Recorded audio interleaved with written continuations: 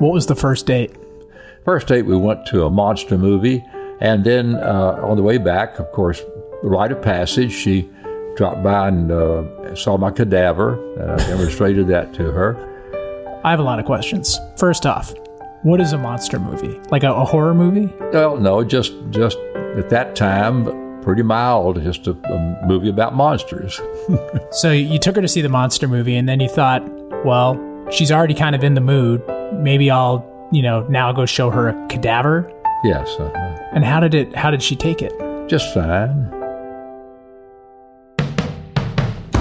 Me and All My Friends, a podcast about love, life, and joint pain.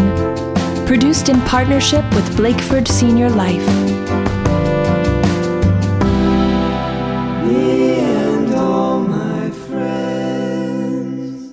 I guess if it passes on that point, if she likes the cadaver showing, at that point it might work out.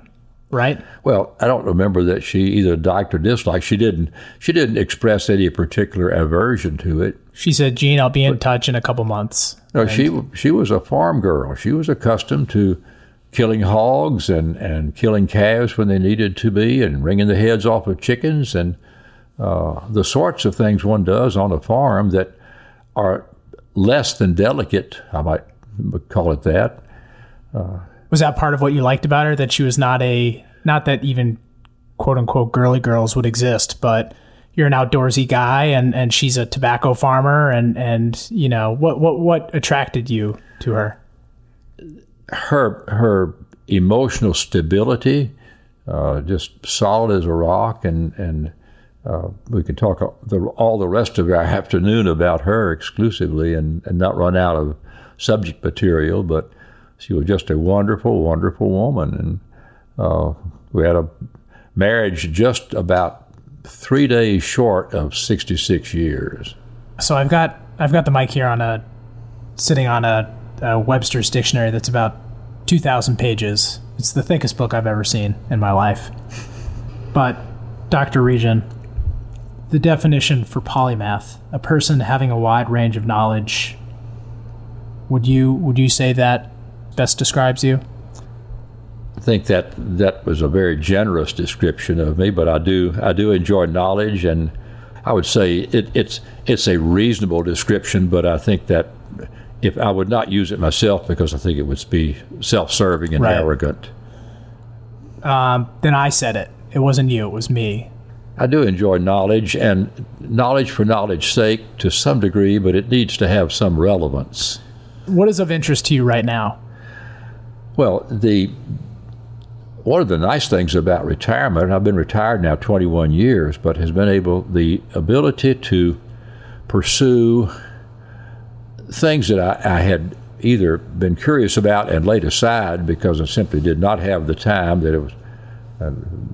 I had to devote all my time professionally. Now, when I say that, yet we were out canoe racing and foot racing and hill climbing and those sorts of things, camping. So, no, not every minute was taken up professionally, but the time that I was not doing something with the children or with Elizabeth of an athletic and outdoors nature, I was doing things professionally. And I'm not a Pauline by nature. I'd much rather be a Barnabas. Dr. Reed, if you think I understood what either of those things were. Pauline is the person who enjoys being in leadership positions, as in St. Paul. Barnabas is the meaning of that name is son of encouragement. So I love encouraging people. Most recently, a young lady who's been admitted to 3 different medical schools, and I've been encouraging her since, oh goodness me, she was probably 11 or 12 years old, maybe a little younger. So that I enjoy doing, but the study areas that I've enjoyed particularly have been cosmology and paleoanthropology. Those two are areas that have an enormous lot known about them already, and all the time there are new things being discovered in those areas. can we talk about that a little Surely. bit? What's been, and I think that's important too to point out, like just the drive to be ever learning is, you're always learning. And I want to talk to, that's a message from my father, who's stubborn and says, I am who I am. And it's like, no, Dad, you can keep learning. It's a little shout out to my dad. Cosmology and what was the well, paleoanthropology, the anthropologic development of us as humans, but starting in the pre-human areas, and with the we're pretty much all out of Africa, left at different times and in different groups.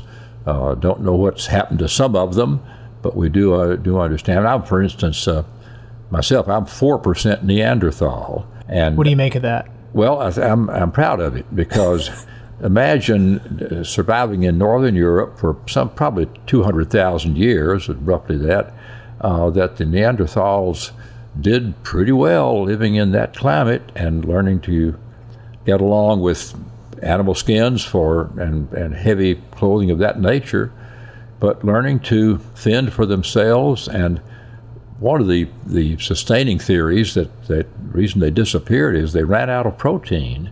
They had pretty much either trapped or killed all the existing protein that they could find, and simply ran out of protein. You know what I find even more interesting, going back even further, is I had a friend who was did like a graduate year in paleontology, and he was like, oh, you should read this book, Your Inner Fish.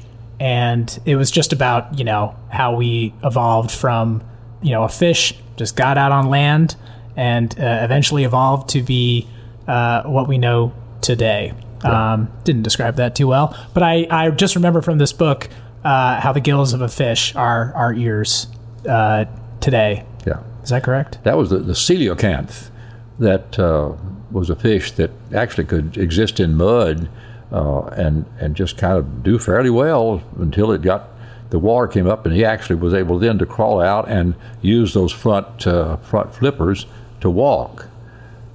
So that was an interesting piece of discovery that we have that you can rely on. But I'm not kidding, by the way. Sometimes I think about that whenever I'm like, can I do something? I think about how we went from water to land, and if we can do that, Dr. Regen, we can do anything. Right.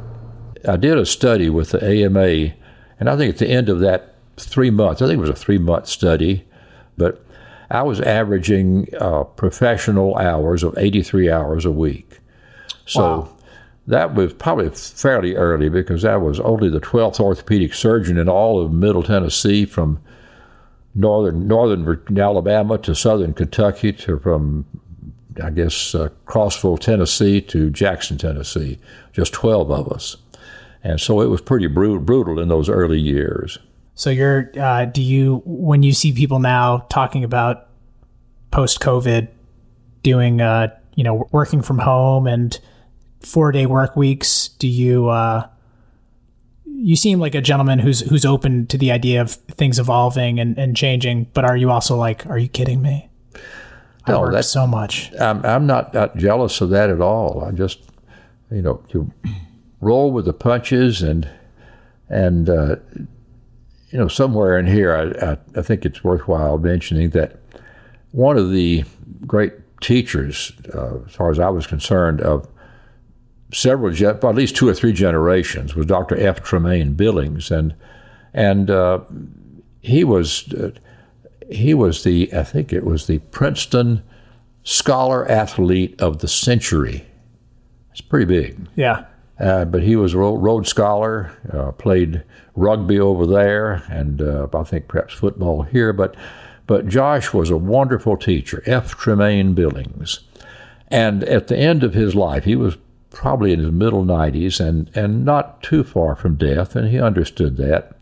But Dr. Roy Elam went to Josh, and he said, Josh, and boy, Roy had visited him on a regular basis. He said, I need to ask you a question. He said, you've taught many of us a great deal about medicine and life as well.